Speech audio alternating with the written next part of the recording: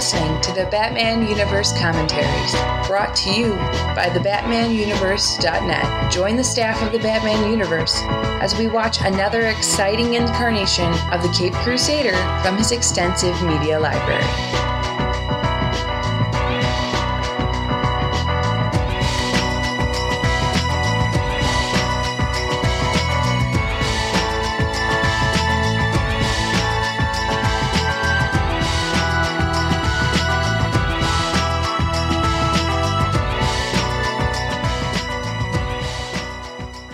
Hello everyone and welcome to the Batman Universe Commentaries, where we bring you the animated commentaries this time around.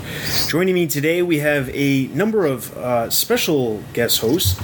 Some you may have heard before on other commentaries and other things, and some you may have heard on other podcasts in general. So because this is a Superman-Batman Apocalypse commentary, we figured not only would we have the Batman universe represented by having myself and Joe here, but we figured why not get somebody who knows a little bit something about Superman. So we have Michael Bailey here.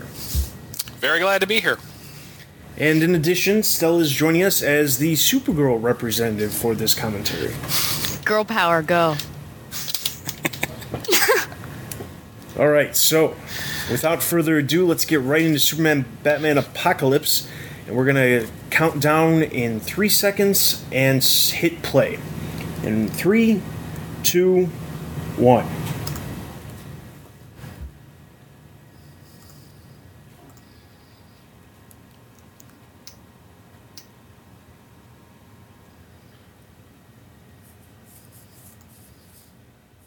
Wow, that's a really long logo.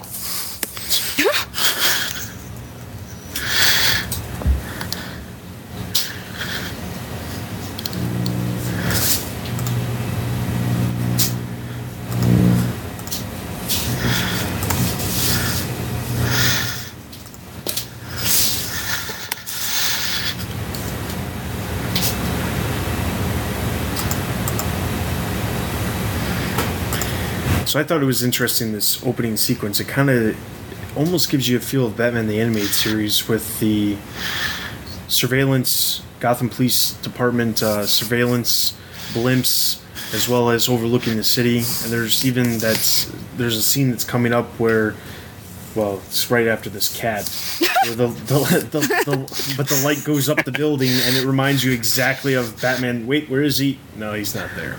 It's just a gargoyle. It's a little different from the original comic book opening. That was more focusing on the reign of kryptonite that the DC heroes were looking for, but it does definitely set the mood of Gotham and give you a little bit of familiarity, like you were saying, to the DC AU proper, especially the fact that Kevin Conroy's Batman. Yeah.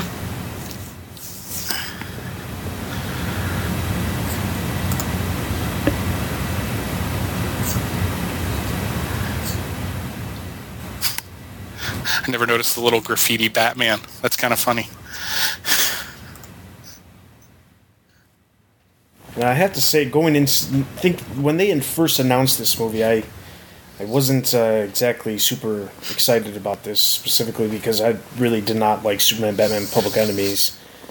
Mostly because they marketed it as, a very, very close interpretation of the comic book, and in my opinion, it was far from it.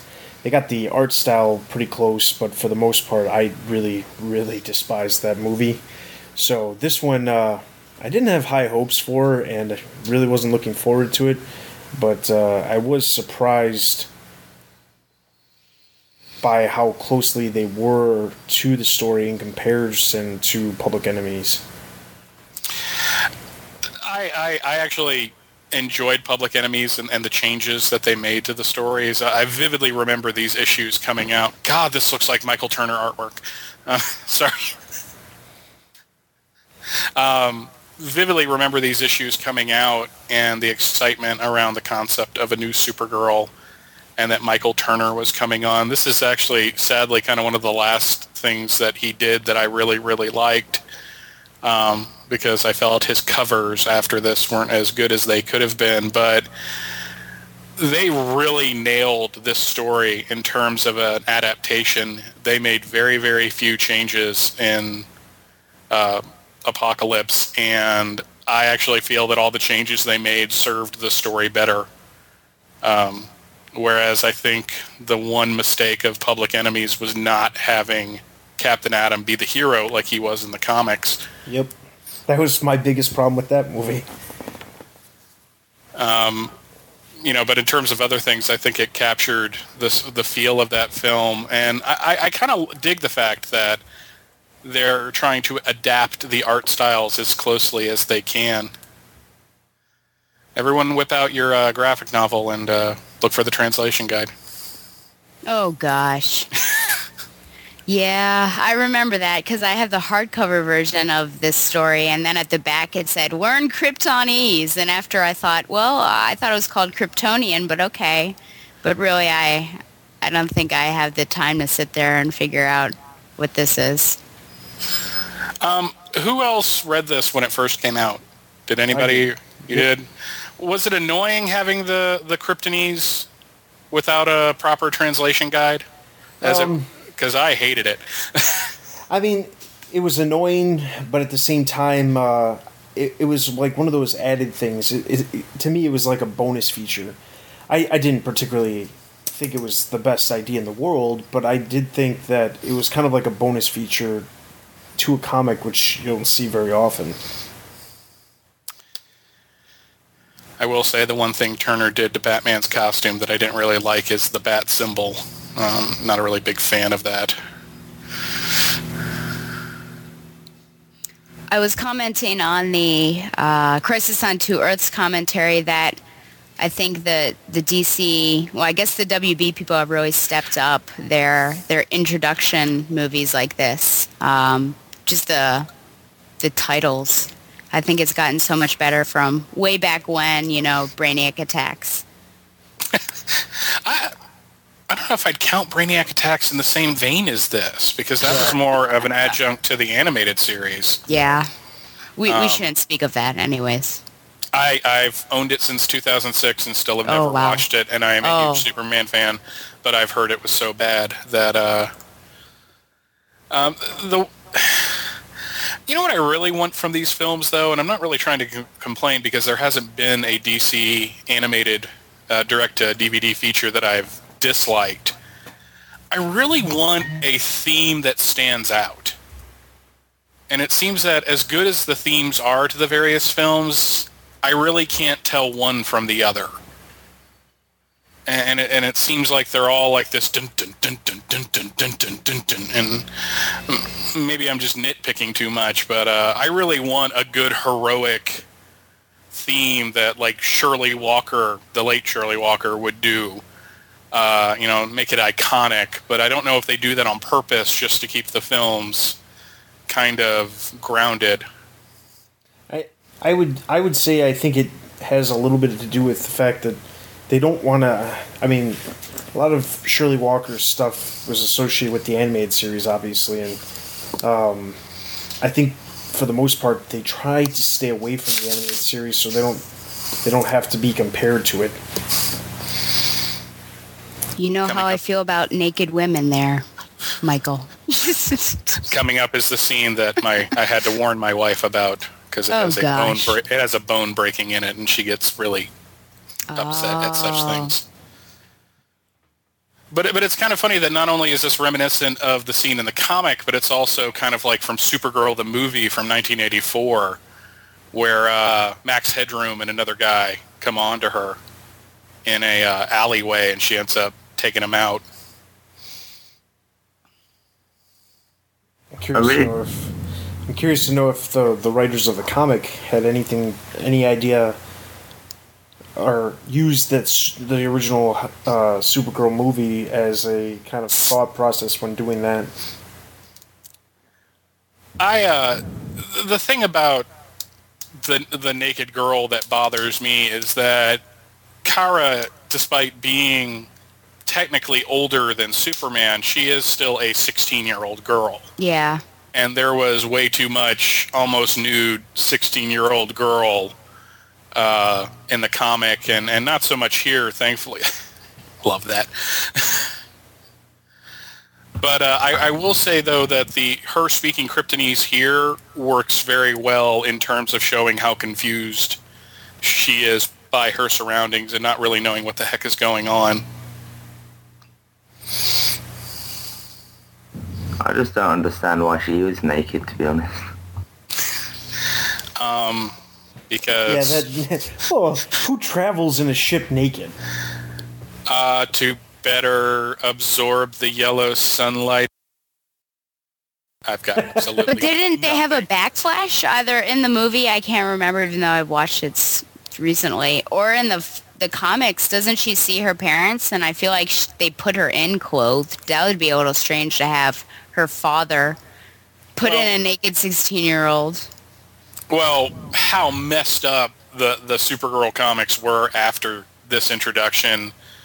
The Zor-El that they were trying to go with there for a little while wouldn't have surprised me if he was putting his daughter in there naked. But I think, and I'm not going to get on a soapbox here, I promise, but I think it's just DC at that time was trying to be a little edgier, I guess you could say, and pandering to certain sensibilities in their target audience that, they thought, hey, they'd like to see her almost naked because Michael Turner can draw hot women. I would not doubt that at all. So, I don't know if there was an official meeting or if it was just understood, but it's like the cover to the first Ed Benet's Birds of Prey issue where Barbara goes peek up to Double D. So, oh dear. I will say the music cue here is awesome. Little John Williams mixed in there. Was there not anyone in that surveillance blimp then? Apparently not. I would have thought the whole point in having the blimp, like a surveillance blimp, was to have someone in it. Like, I don't know what the term would be, but looking out, for trouble. I'm always kind of interested in how Michael Turner characters have a digestive system with how skinny their midsections are. They eat yogurt a lot. Just a lot of yogurt. Yes, that's basically. And Batman messes with Supergirl by giving her green yogurt all the time. Oh, God.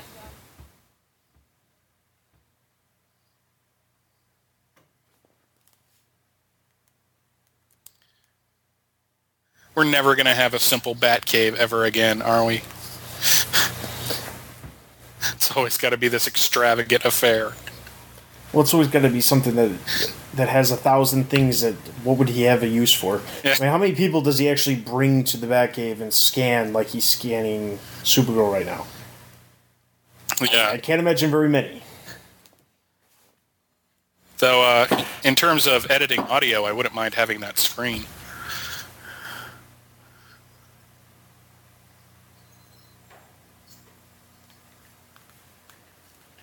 So, there's a little debate amongst certain people that I've heard in listening to other podcasts that some people love the fact that Kevin Conroy is always Batman, and there are other people that are like, we need somebody else as Batman. Where does everyone fall on that? Well, Kevin Conroy, for a good majority of my life was the definitive voice of Batman.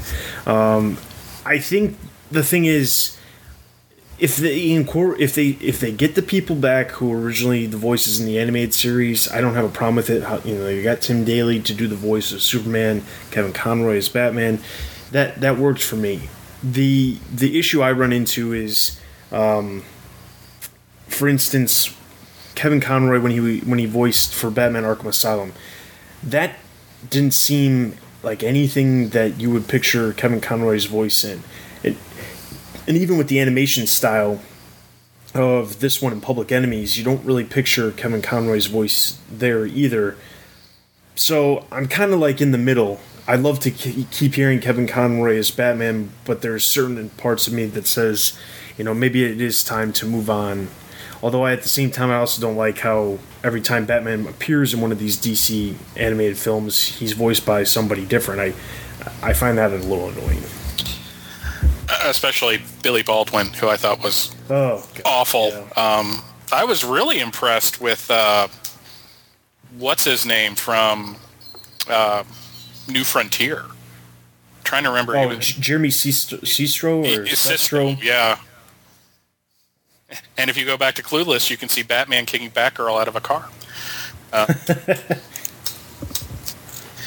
Yeah, Crypto had just, within the last couple of years before this, come back to the continuity. And Jeff Loeb brought him back and then seemed to not really know what to do with him outside of showing that he's not the hyper-intelligent dog of the pre-crisis, that he's really a dog. And the fact that he doesn't like her, I guess, was to cast suspicion on her. But he is a super dog, because most dogs wouldn't wear a cape like that for an extended period of time. At least mine wouldn't. So, and yes, I've tried.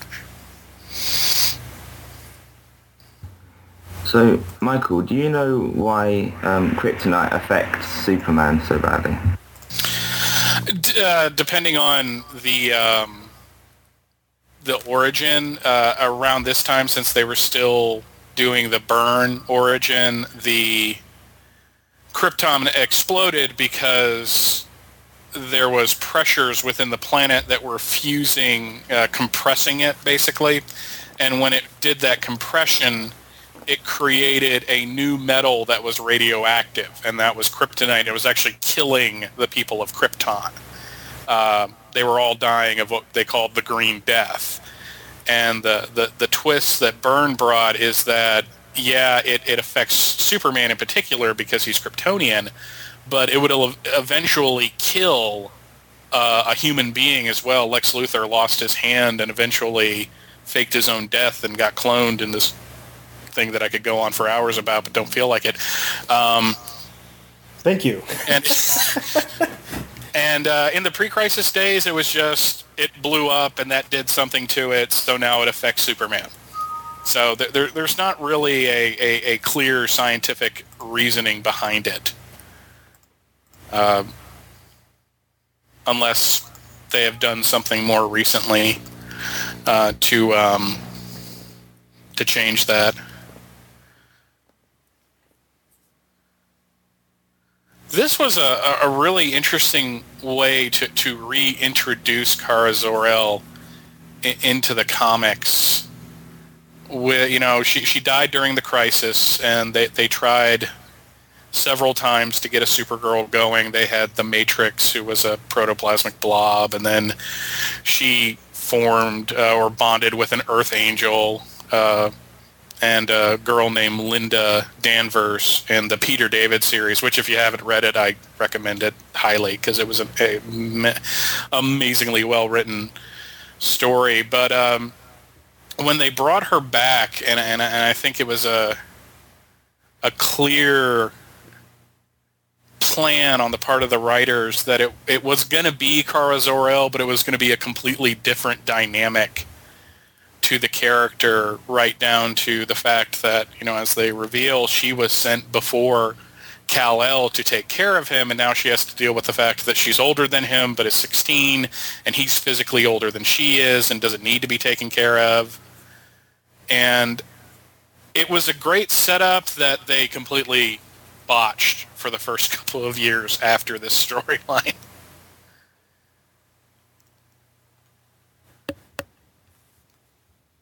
Who shopped for her? I mean, did Lois just pick up a couple of outfits, or? It was just something clearly laying around from Lois's trip up to the fortress. I think in the comic it does say that Lois gave her some things. Epic shot of Apocalypse.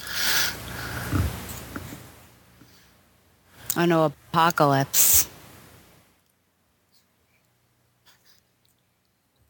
It was interesting how they decided to change the spelling of Apocalypse in the title of the film compared to what it really was about. I found that a little interesting. And it kind of annoying that they didn't call it Superman, Batman, Supergirl? Which is, yeah. Yeah.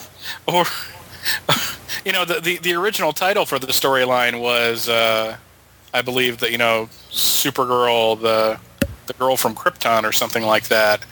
And then, they change it for the trade paperback because they want a simpler, more punchy title. And then they do Apocalypse here, and Supergirl isn't even really on the cover of the DVD. And I don't know if they thought that a female character couldn't sell a DVD, but I think, if you put Supergirl on the cover and put her in the costume that Michael Turner designed, people would buy it. Because, well, as we discussed before, fanboys like to see girls in skimpy outfits. Yeah, and that kind of leads back to some of the other ideas, because even in the titles, they feature Wonder Woman's symbol as one of the characters that is going to appear in the film. And, I mean, Wonder Woman has a role. I wouldn't say her role is, obviously it's nowhere near as big as Supergirl's role in this film, but it is interesting how even though this story is all really about Supergirl, it was kind of left as, well, this is a Superman-Batman film. Yeah, it's kind of disappointing because, I mean, most of the characters in the film are women. Arguably Granny Goodness, could be considered a woman or not, but especially since she's voiced by Ed Asner as she was in the Superman animated series, which was awesome. Yeah. I was kind of disappointed in Andre Braugher's performance. I was expecting a lot more of him. Because I really like him as an actor, and I think he didn't bring enough gravitas to Darkseid. He had some stiff competition, and I don't mean the guy that did the voice in the Superpowers cartoon, because that was just Frank Welker talking like Mr. Claw from Inspector Gadget. But you had Michael Ironside, who nailed the character. Here's someone that if you don't know anything about DC Comics, you would have no idea who Harbinger is. Yeah. At least she has blonde hair, though, or her vision wouldn't be so ambiguous. I was really disappointed in Harbinger's involvement in this story simply because I like the character. And this really wasn't the Harbinger that had been presented before. It's very bizarre. Jeff Loeb just used the name and put it on what could have just been another random oracle from Paradise Island. And to get back to the naming of the DVD, I mean, this came out at the same time that they said they weren't going to have any more female-led movies. So I wonder if they were a little scared because Wonder Woman obviously did not have the sales that they wanted, although she's she's one of the trinity of the superheroes, and that was an awesome movie. So, but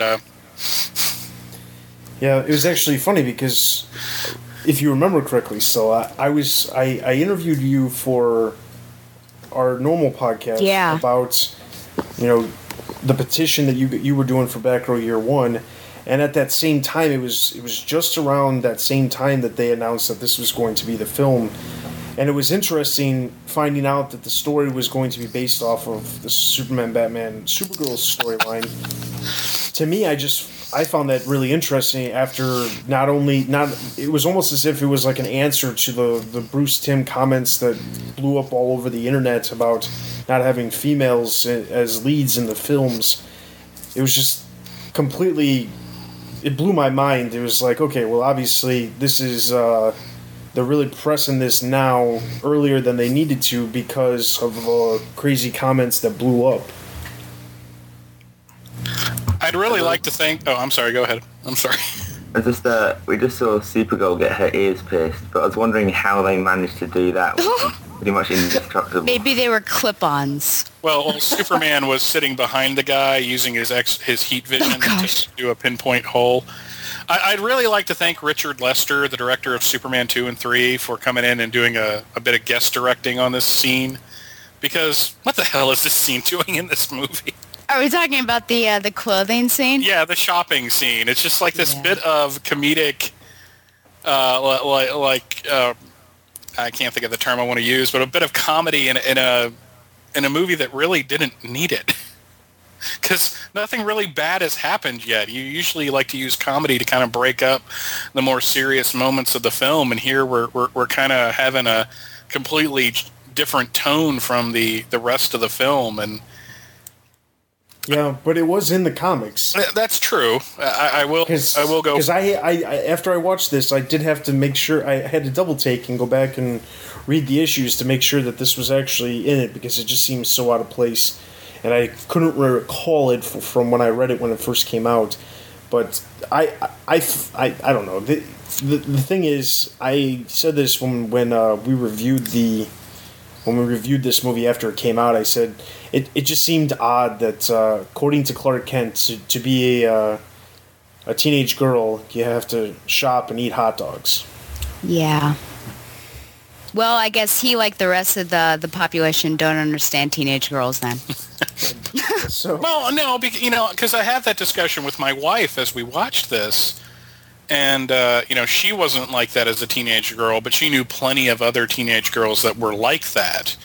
So, it's not so far off. The Jeffrey Bridges, who wrote a review of the film for the Superman homepage, really had a problem with that scene. I remember he found it to be very sexist and kind of insulting to the character of Supergirl, that instead of making her, I guess, more of a Buffy type character who has a lot of more depth than your average kind of airheaded teenage girl, they had to give that to her. This whole sequence it's almost like it's lifted right out of the comic.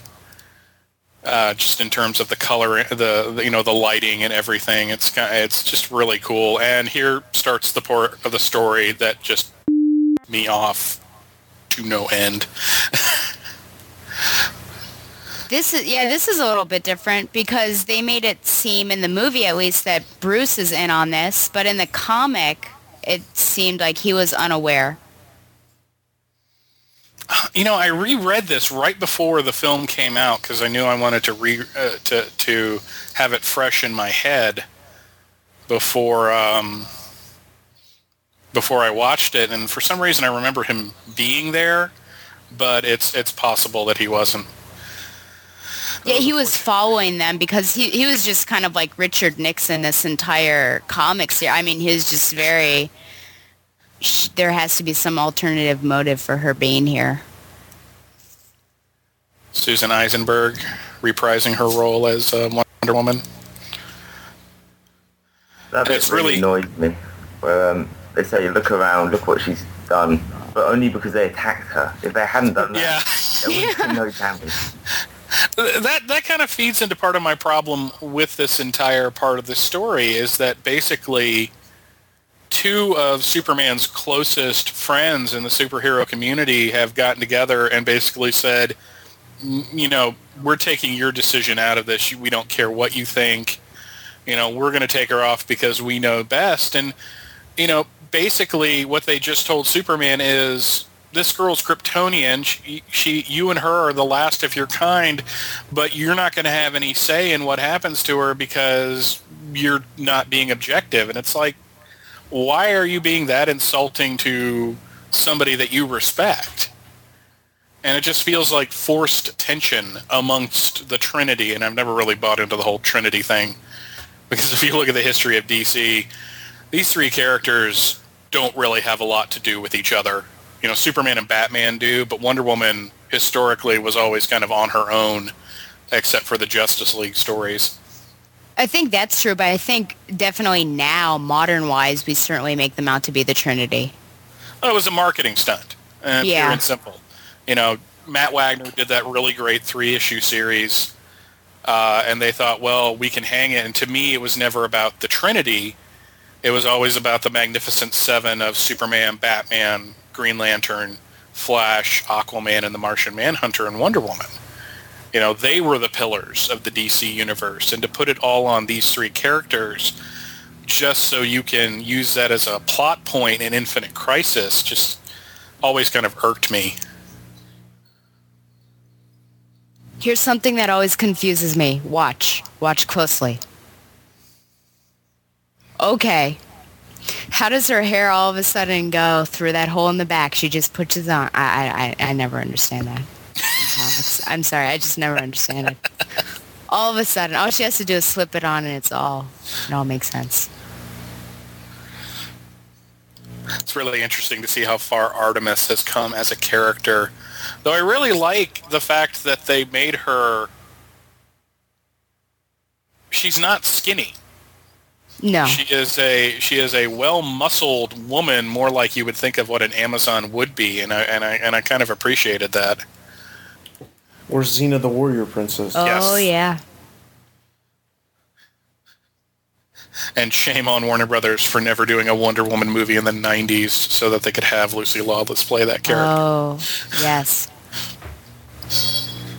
But at least she got to voice her in New Frontier. Not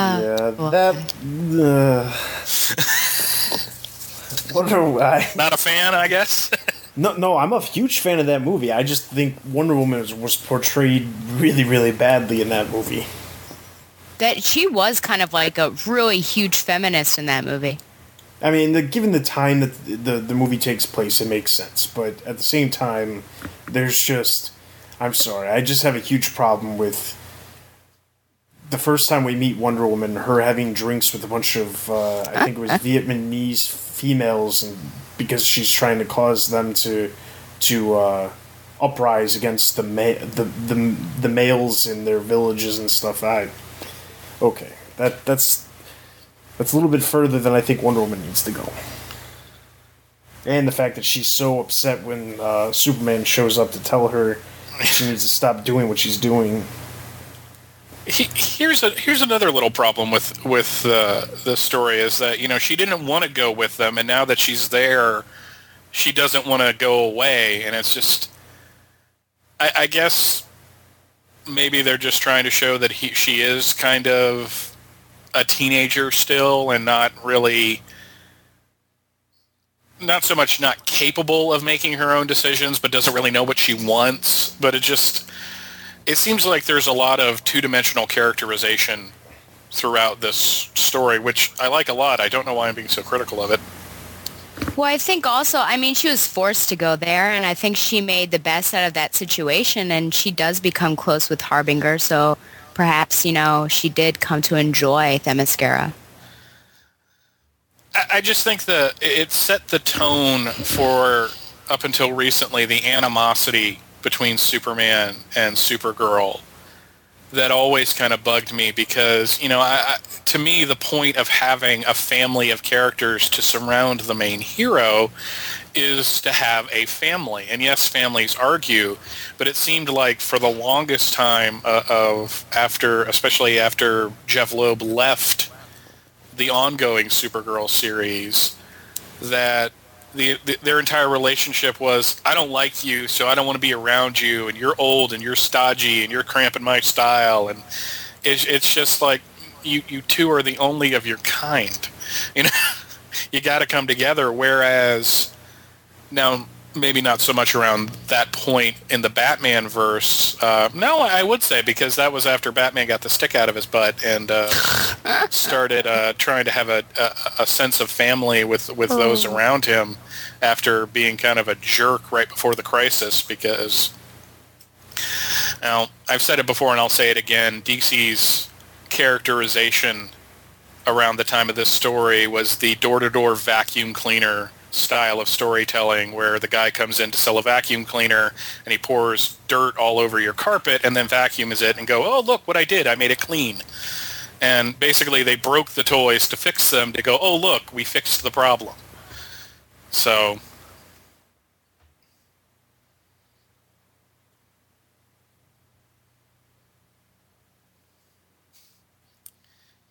oh Lord. And let's start overusing Doomsday, because... Yeah, that was definitely something that, when I first read the comic, it just seemed like, do we really need to have Doomsday? Well, it just waters down the character. Doomsday and Venom have so much in common as villains. Oh, gosh. when they first appeared, it was really awesome because they were something you'd never seen before with their respective heroes. And after a while, it's like, it's Tuesday, Doomsday is going to show up because we need to have, we just need the big bruiser to come back. And it makes the character lose all of its punch of, this is the guy that killed Superman. Especially this scene specifically, because, okay, we see Batman with a battle axe. I just have to say Batman with a battle axe. But this scene right here just completely diminishes the effect that Doomsday has had in comics, especially obviously when he first came around in the early 90s with the whole death of Superman. But like the fact that all these Doomsdays, even if they're clones, they're so easily taken out. It makes Doomsday as if he's not really that important. And I'm sorry, but Batman with a battle axe, as awesome as that is, it's not likely that he's gonna be able to take Doomsday out. The problem, and I'm going to blame Grant Morrison for this, and when I say that, don't take that as me bashing Grant Morrison. It's just Grant Morrison is the one that established the idea that if Batman had 30 seconds and a stick of Wrigley's gum, he could figure out, how to take anybody down.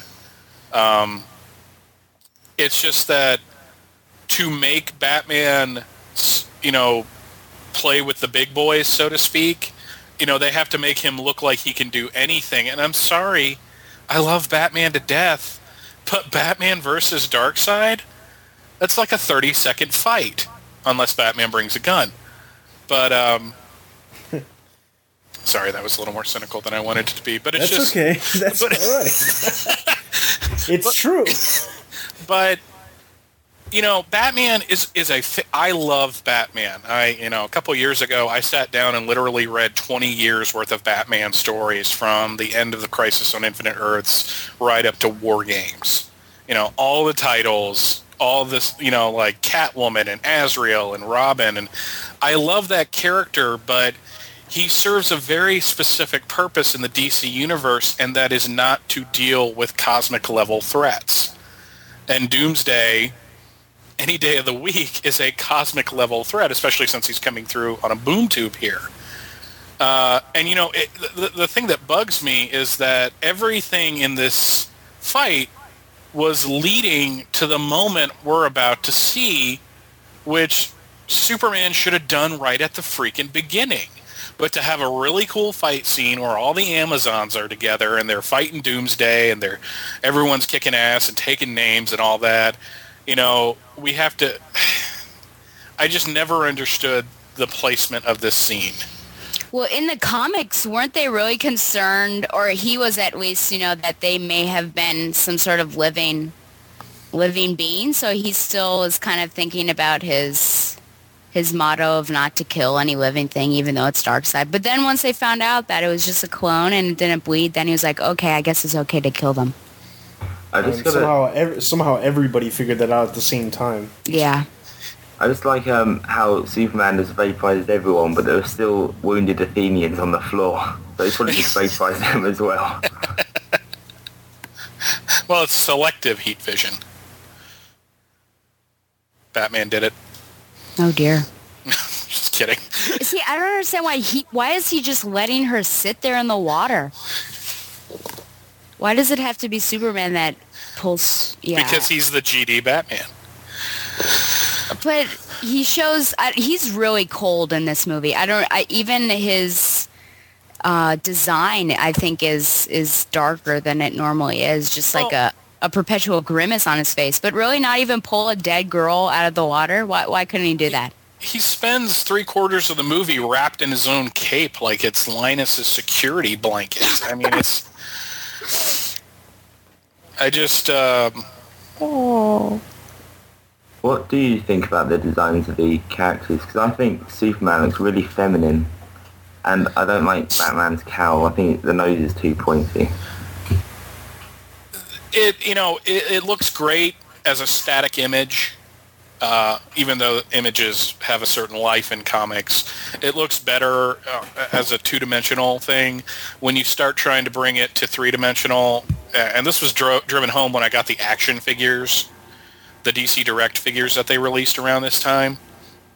And I don't know if anybody else got them and had this problem, but I could not stand Supergirl up to save my life. I always had to lean her against a book or something.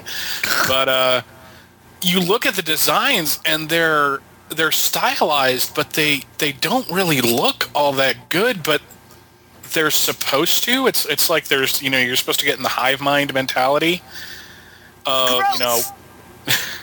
well, it's Michael Turner, so it looks awesome. And believe me, at a certain point, if you made fun of Michael Turner online, people would yell at you. Oh, yeah. Because it happened to me. Oh. But I had a guy call me out for not liking his covers before he died. But everybody's design, Superman, the S looks funky to me. And he's kind of like Brandon Routh. He's mostly torso. And it makes it, and I have to agree with you, he does look kind of feminine looking, whereas, you have the Ed McGuinness Superman, who is built exactly like the Ed McGuinness Batman, who's built exactly like the Ed McGuinness Captain Atom. You look at those figures, it's like, my God, they just replaced the head. But here it just looks really weird. But I think where the artwork works is with the characters from Apocalypse, and I think that's where Turner's designs really flourish, because I think Big Barda, as we're about to see, looks awesome. Yeah. This is one of my favorite scenes. I very much enjoy it. To think that, Big Barda and Scott Free would be living in and I don't know who would go out in that sort of get up with the rolls in the hair, but, to each his own. This is, that was playing off of the J.M. DeMatteis written Mr. Miracle series from the early 90s, where Scott Free and Big Barda and Oberon went to live in the suburbs. Oh, dear. And tried to have a normal life while being, superheroes. Yeah. Of course Batman's there. He found a way. Yeah. When I was reading this, I thought, well, not everyone would answer the door in a towel. Yeah, and I'm pretty sure, even if they're not answering the door, they wouldn't be walking around with only a towel on with their window shades open with nosy neighbors. Yeah, and that towel's practically falling down, let's be honest. Yep. And with Superman's X-ray vision, it could get into a lot of trouble there. Gosh. Well, she kind of looks like, a really built Lois, so... And that's probably why Superman has that look on his face. Oh, gosh, yeah. Sitting there thinking if he can get like a little Big Barda outfit to bring home, but that's entirely beside the point. He just wants a hall pass. There's the DC series that needs to happen, where all the married characters of the DC universe. We don't need Blackest Night, Brightest Day, Flashpoint. We need DC Hall Pass. One of my favorite... Oh, go ahead. No, when all your favorite characters can do things they would never otherwise do. Oh, dear. That could be very bad. Story-wise, this is a very bizarre scene. They're asking a really big favor of Big Barda here. Yeah. They really are. It's not, we need your help, come with us. It's like, look, you stay here. We're just going to go take care of, things from your planet. But you get to stay here. One of my favorite parts in the comic is that when they're arguing, Barda and Superman, Barda is actually taller than Superman, so he has to levitate a little bit so he can be eye to eye with her. And they didn't include that in here, but I thought it was so funny and clever in the actual comic. Oddly enough, that was the first time I had noticed that Wonder Woman was taller than Superman in New Frontier. Oh, it was an yeah. animated movie. Yep. Because I never noticed. I'd read that comic 100 times and I had never noticed it. It's a great bit of subtle characterization. They eat a lot of Wheaties over there in Themyscira. Well, Amazons were supposed to be tall. They're also supposed to have one breast, but you won't sell Warner Brothers on that. So, but apparently the only way you can bring Wonder Woman to TV is to have her live in L.A. and be a corporate woman, and Elizabeth villain. Yeah, so. Diana Prince, basically. But no, I mean, Turner is kind of really, when you think about it artistically, is kind of the anti-Kirby. Kirby is very blocky, and Turner is very, very much in shapely characters. But he draws these characters and gives this world to the point where it doesn't really matter because it still looks like a Kirby, Kirby creation. And all these guys look like they ate too much cheese.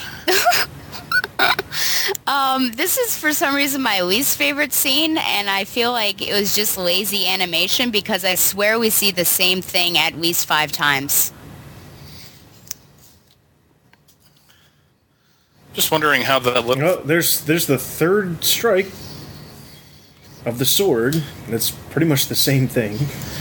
Just wondering why the it's that scene where they freak out. From the Thundercats got in here. That's kind of bizarre.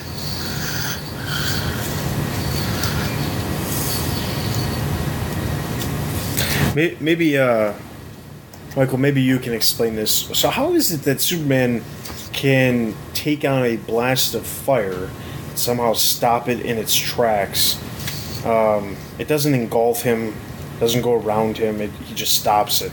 And somehow he can punch fire. How does that work? I always put that under the it looks cool, so we're gonna do it. I mean, it's like the beginning of like the old Super Friends cartoon where he's punching meteors, but animation-wise, it harkens back to the Fleischer cartoons, where in that first short, which has become now known as the Mad Scientist, he's being hit with that ray blast, and you have those little, the musical cues are in time with him getting hit, and then the music flourishes, the Superman theme comes up, and he just starts punching at it. Because I hate that thing. When I got my action figure, I almost threw it away. I just stuck it in a drawer. I just wanted the Batman figure right there. I know Batman's all about gadgets, but that thing looks silly. I'm sorry. I wondered why Scott would have that, because it seems like something that Orion would have. Yeah, that's what it reminded me of. Yeah, because Scott it reminded me of the Justice League Unlimited line of characters, the action figures. Orion actually came with like a jetpack almost exactly like that. It was just on his back and came around underneath instead of on the sides. Gross. I'm just going to go... Yeah. Oh, go ahead. Oh, well, I was just going to say, at least Barda has, like, something that's between her and the sewage, but Wonder Woman is, like, bare-legged in that sewage. Mm-hmm. That's how Amazons do it. She is not going to feel all that fresh after this adventure. Oh, yikes. I'm just going to go ahead and say it. I actually somewhat prefer George Newbern as Superman. In these types of situations. And when I say that, Tim Daly was great for the animated series because they explored not only Superman, but they explored Clark Kent as well. Even though there really wasn't much of a difference in his voice of when he was Clark and when he was Superman. Very George Reeves in that way. But for Justice League and Justice League Unlimited, I thought Newbern had kind of an edge to him that they were trying to bring to the character. And it really worked for like Superman in the Justice League. So in things like this, even though it's really great to hear Tim Daly's voice, and now I can't watch Tim Daly on things without hearing Superman, which was very odd when he was in an episode of Law and Order Special Victims Unit. But I'm assuming he was playing the bad guy. He almost did. It turns out the wife did it, but he was playing a priest, a religious figure that was in a scandal and might have killed his lover, but it turned out to be the wife because you have to have the twist. I'd like to see M. Night Shyamalan direct an episode of Law and Order Special Victims Unit, actually. I don't know why, but just to have that twist at the end. Why are these things talking? They are kind of strange.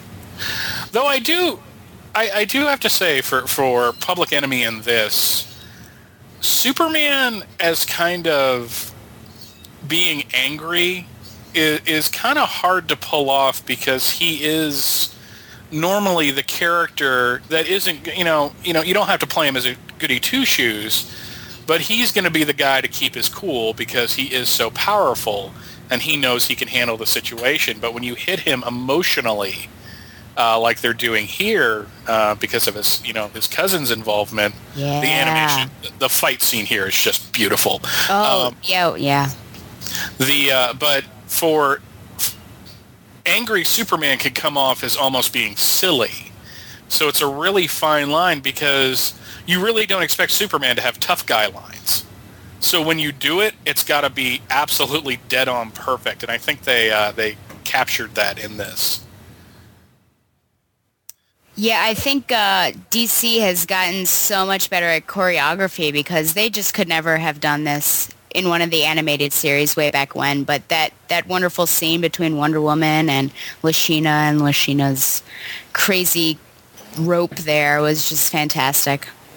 It's just, the language of action in these things has gotten, for one thing, they're not pitching it to, Fox Kids or, the Kids WB. So it can be a little more complicated and violent, because you're just allowed to do it because it's a PG-13 movie. But, in the commentaries to Justice League, they would talk about, we would never been able to do this because we didn't have the technology because of the way animation was in the early 90s. Though it's really funny to watch those early episodes of Batman and see how freaking ahead of their time they were. So they do have that kind of timeless quality to them, even though some of the earlier episodes you have the rubbery Batmobile. Well, you also have a lot of the same backgrounds. When they show Gotham City, a lot of the times it's almost the exact same backdrops. Yeah.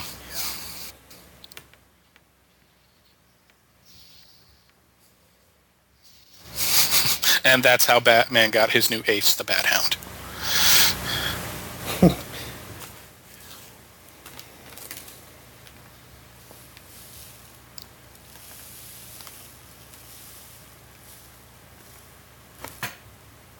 I want just once them to go, screw it, we're putting the S on the cape. Oh, yeah.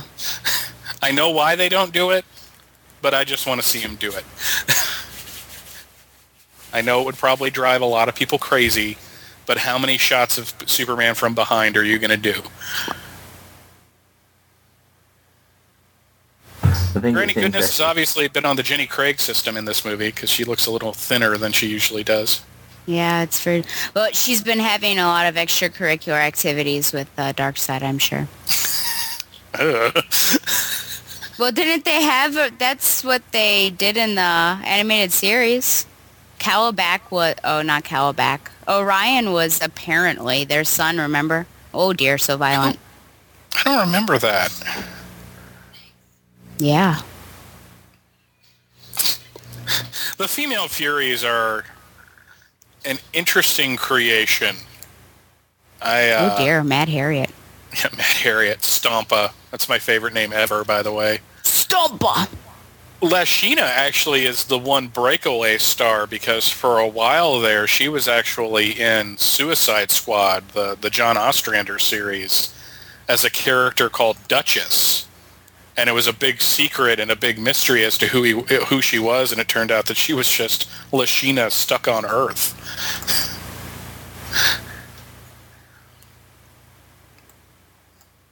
But the whole backstory of Big Barda being a female Fury and breaking away because Scott Free showed her the way.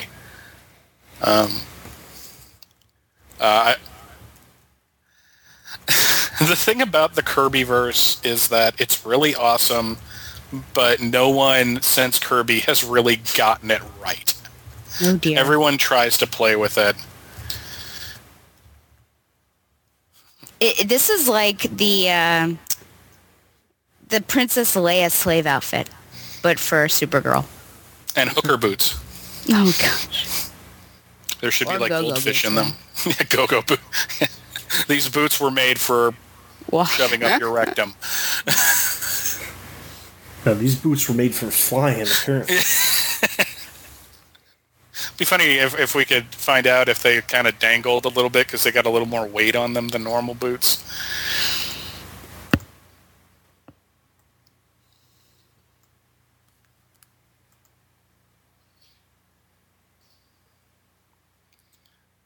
By the way, this isn't like the pre-crisis Supergirl, we swear to God. I always found it kind of interesting, though, that the same issue that Supergirl first appeared in Action 252 was also the first appearance of Metallo in a separate story, where he was a reporter of all things. So Smallville actually was pretty close on that one. Ooh.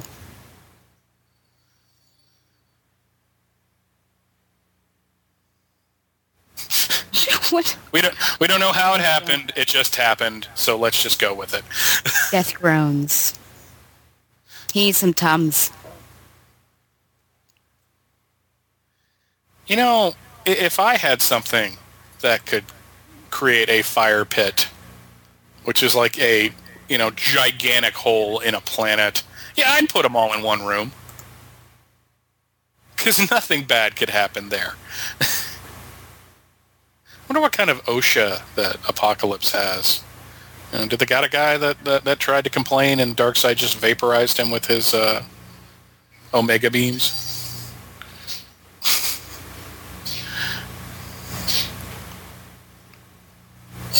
It's funny how Big Bart is able to just break out of the whip at the end of that whole fight. Yeah. She just sat there the entire time tied up, and then all of a sudden, Well, it's one of those things that, are we going to have something that's realistic, or are we going to have something that just looks really cool at the end of the fight? And sometimes I want the thing that looks really cool at the end of the fight, and sometimes I want something realistic. So it's a... Just Personally, I think it was a burst of gamma, and Yeah. she just had this burst of energy, and she ripped it apart. Oh. Now, I'm not super familiar with the location of Apocalypse, but is it anywhere near a sun that they could be getting their powers from? The fourth world was always kind of like separate from the universe, depending on the story you were reading. So I guess they're just going on the fact that Superman has solar radiation stored in his body, so he's able to, he and Supergirl would be able to be, have their powers on a place without a yellow sun. Otherwise, they'd just be normal and they'd both be, kind of vaporized at this point. But going with that, the more they use their powers, the weaker they should become, if that's how it works. But it's something that's never addressed, because if you start addressing that, then the story has to start making a little more sense, and you don't have the big dramatic fight in front of the fire pit. So, I think it's interesting how it has the same atmosphere, obviously, as Earth, because Batman can still breathe. Yeah. Peter David did something really interesting in Supergirl, where he had the Linda Danvers Supergirl travel to Apocalypse, but not through a boom tube. And when she got there, she was like Ray Palmer size. Because apparently if you don't travel... Because apparently everybody on Apocalypse are giants, because they're gods. So when they travel through the boom tube to Earth, they're brought down to a more human scale, which I thought was an interesting concept. That was never talked about again.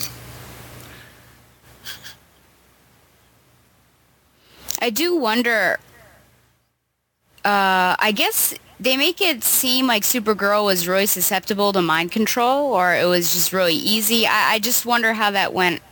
It's because she's a teenager. She's manipulative. Or, I think that was kind of what they were going for, is that she was emotionally shaky to begin with. Yeah. And I kind of like the concept of a dark side that doesn't force you to serve him, but makes you believe that that's what you should do. And that kind of makes him a more evil character. You know, it's not like a mad dictator. It's Adolf Hitler, you know, who you know, and that was kind of brought home in in Legacies Part 1 and 2 of the last episodes of Superman the Animated Series. Superman beats him, but all the people of Apokolips go to help Darkseid because he's completely subjugated them and they don't know any other way. So you have this, like, impressionable young girl that's being torn in 16 different directions. It's kind of like, you know, the women that fell in with Charles Manson almost. You know, they were impressionable to begin with, and he gave them away. So Darkseid gave her a way of feeling good about herself and making it seem like it was her idea. So you're saying she drank the Kool-Aid and she drank it willingly? I would say so, especially given, you know, the fight that is going on here. It just seemed like they weren't gone for a long time. I mean, all they had to do was, okay, let's talk about what we need to do. Let's see Barda and let's go.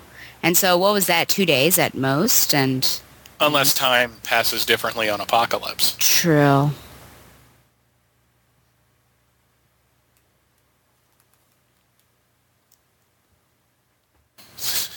And Batman goes and spends the next 2 weeks in a body cast.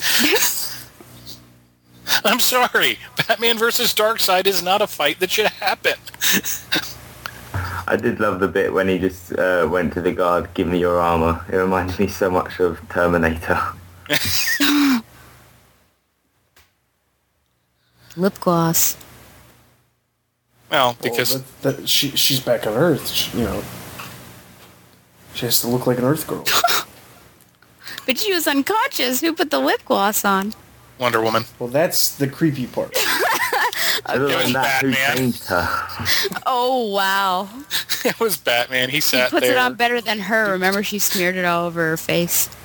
Yeah, it was clearly not Superman because he couldn't even take care of his own face. So That's very true. He's all scuffed up. He got, you know, she bounded him because one of the things that they tried to establish very early on with this new Supergirl is that she's more powerful than Superman.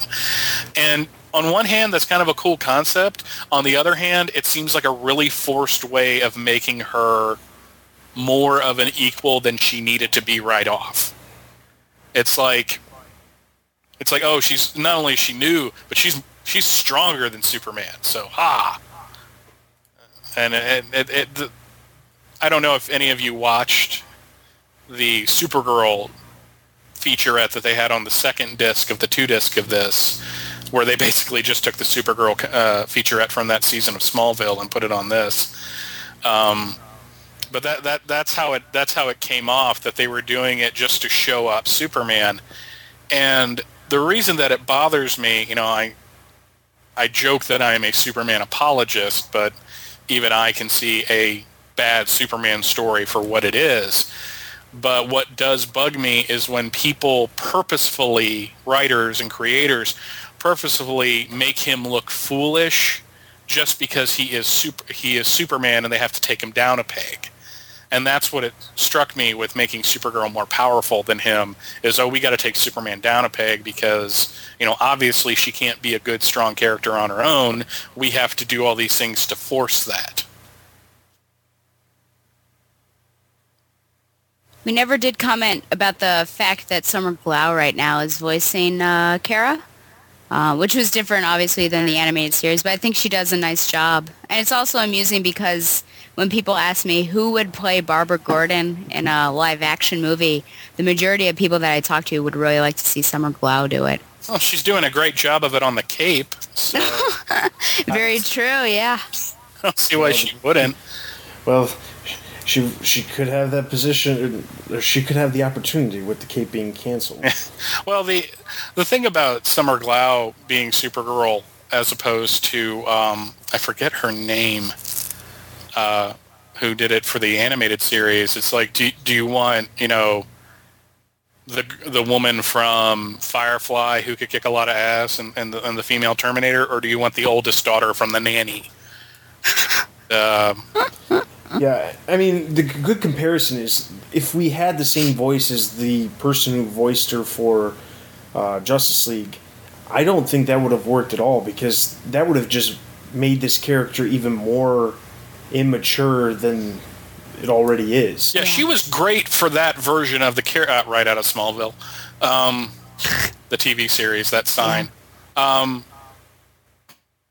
She was great for Superman and then Justice League, and she even matured voice-wise during Justice League, especially from her first appearance on Justice League Unlimited, when she was kind of the bratty, immature one that would stick her tongue out at Captain Atom, to when she decided to stay in the future and made an adult decision on her own. There's a subtle shift in her voice, but here you needed somebody that had a good emotional weight to her, and it's... She fries them all with her heat vision. Oh, God. As someone who grew up at a house that had chickens would never walk between anybody's... No. And the rooster would come and attack them. My mom grew up on a farm, and she told me of the time her and her brothers and sisters put the rooster on trial, found him guilty, and hung him. So, because he was so mean. That's another thing there. How did Supergirl break a nail? Oh, very true. I don't know. They wanted to make her more like a girl, right? Because girls break just their like nails. Babs and her gams. We had to make... Gams? Yeah, you know. You make the word 363, gam sound isn't it? dirty, by the way. I just want you to know that. That's the way it was portrayed in Batgirl's costume cut-ups. What can I say? Now, coming up, I think, is the best change Whoa! that they made from the original comic to this in involving Kara in the fight, as opposed to making it seem like she died. Yeah, transporting her. That's a great shot of Clark with the shirt ripped open and looking all... Well, that didn't work out for either of you, did it?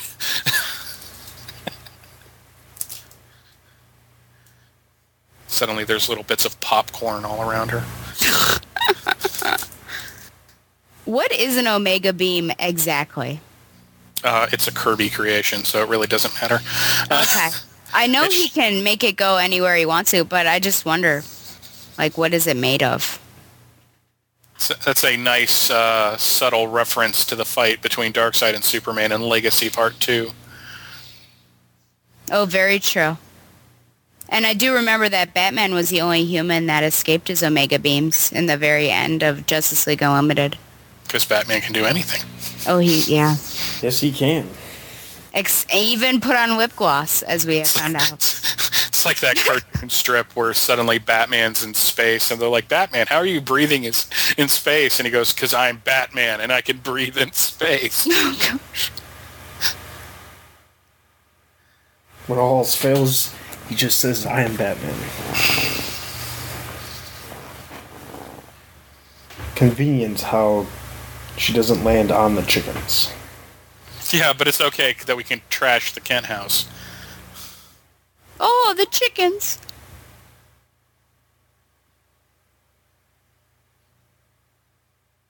So now that's another one. That ball that surrounds him, it just seems so odd. Reminds me of Superman fighting the fire with his fists. Yeah. It's physics. We don't have to explain it. It's true. Blame it on quantum. There was a lot of anime feel to this fight.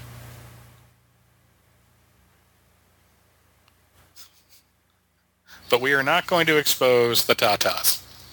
We'll Thankfully. have every shred of her clothes rip, except covering her breasts and her buttocks. Yeah, technically everything should be off because Hey, it was nothing just a would be able slide. to follow this. Yeah. Sorry, I didn't mean to interrupt you there, Stella. I apologize. Oh, no. I mean, but that always bothered me in the shows, too. You know, Superman's going through fire. Wait, shouldn't his whole costume be off right now? Well, no, because he has an aura that extends about a centimeter around his body. Oh my gosh. You asked. Oh, wow. So why isn't it the same for Supergirl here? Because she hasn't mastered that power yet. Yeah. It is interesting how this entire film takes place over maybe 3 or 4 days. Yeah. And it took Superman as long as it did for him to, really control his powers. And all it took for Supergirl was to go, to Themyscira and work with them for a couple hours, and somehow she's mastered everything. I got the sense that she was there for like a week or so. Yeah. Just an extended period of time. Right, and yeah, I would agree with that in some regards, because she made friends, she had relationships, and obviously that doesn't happen over a few hours for most people. But then again, she's a teenage girl. And her and Harbinger were best friends, and they stayed up all night talking and eating popcorn and looking through stone etchings, because obviously they don't have like TV or anything, so I got to do something. They talked about ancient literature. I suppose it might also be another reference to how she's more powerful than Superman, so she might be able to control her powers quicker. Yes, let's throw Superman towards the thing that gives him his powers. That was a good idea there, Darkseid. That was a good tactical maneuver. On a side note, it looked like those cows needed milking.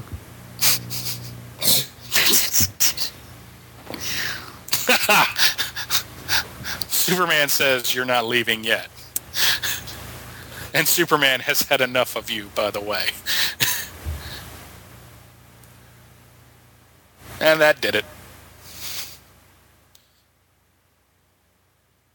What?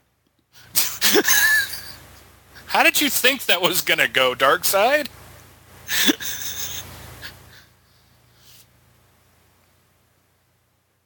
Darkseid has amazing balance.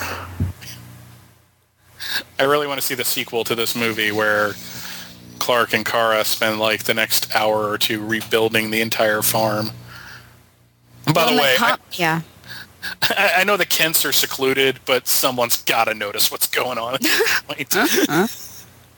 I remember in the comic Flash runs, and it was like repaired or being repaired when Martha and Pa Kent actually return. There was a holiday special, I think it was maybe in 2007 or 2008, where there's this big fight between Superman and I believe Toyman, and a house gets completely obliterated, and at the end of the story, Superman has rebuilt the entire house using his super speed and all his skills, and then on top of that, does Batman show up? No, but he sends Alfred to offer the guy a job.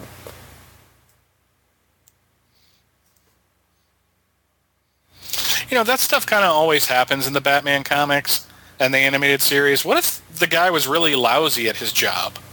Yeah. You've just messed up. I guess you just assume that, when you have bad things happen to you, bad things only happen to good people, so... That's at least the way the DC Universe goes by. Yeah, and they all end up getting put into like a slave labor, and Batman loses his memory. Oh, dear. Oh, I remember that. I just watched that. I totally know what you're talking about. And that fat guy that walks around, and yeah. Superman looks like Two-Face at the moment. Yes, oh, very true.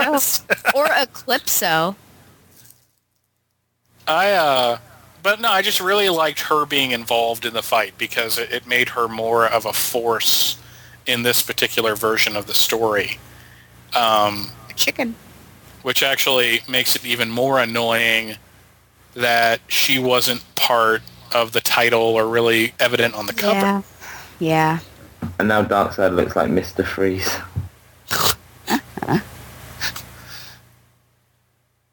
He's about to crash land on Coruscant. That's what they don't tell you. The anti planet. Quard? Oh, I thought you meant antimatter universe. I apologize. Oh my gosh.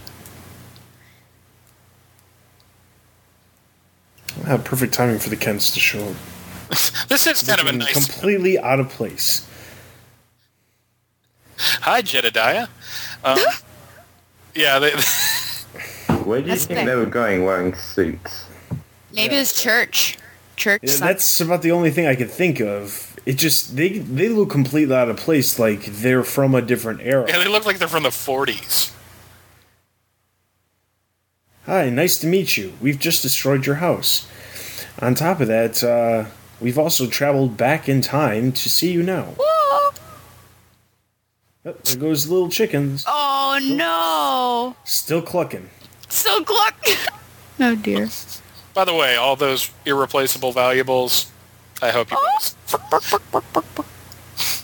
Oh, there goes the cock.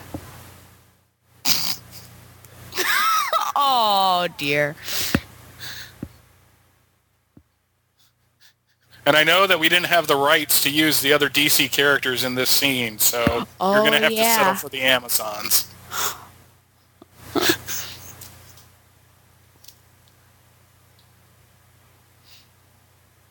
Sounds like a speech right out of jail. You. How do you think Superman repaired his suit? Because isn't it supposed to be Kryptonian, therefore indestructible? Probably just had an extra. I remember when I got the issue that had the Michael Turner cover of this costume, and I brought it home. My wife looked at it and said, "What are you reading?"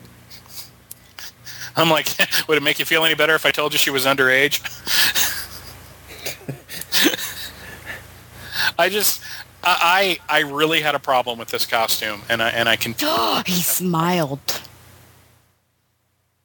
I just have a serious problem with this costume. You're seeing things. Why don't? You're seeing Oh, no. Why do you have a problem with the costume? Because I feel like they're sexualizing an underage girl. But as long as Superman doesn't fly behind her, it's all right. And too late. Maybe she wears what the cheerleaders wear. Aren't they called like Spankies or something?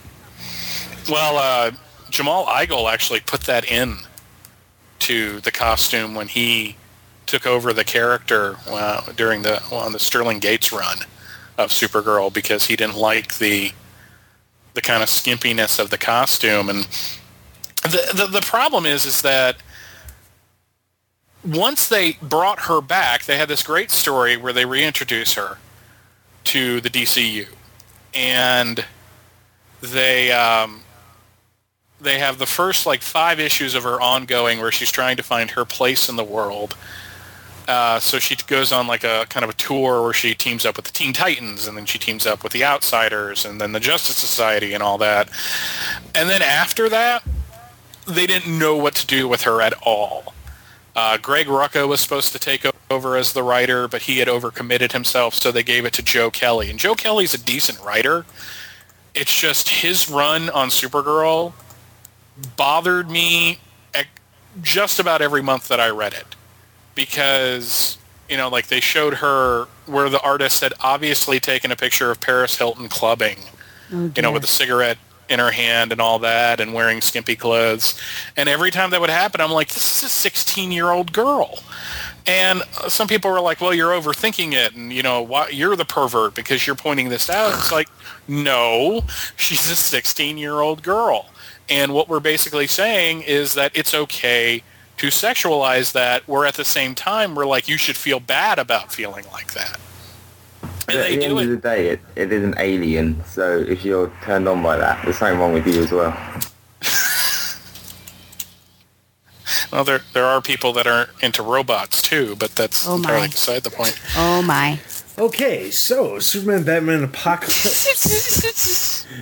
All right, so that was the film. One last comment I got to make. It is interesting how during the credits, Darkseid is top billed over Batman and Superman. I find that interesting. So, overall thoughts of the movie. I think it was better than Public Enemies. I think it was a much better adaptation than Public Enemies was. It was nice to see Kevin Conroy and Tim Daly and the other characters reprise their roles from the original animated series shows.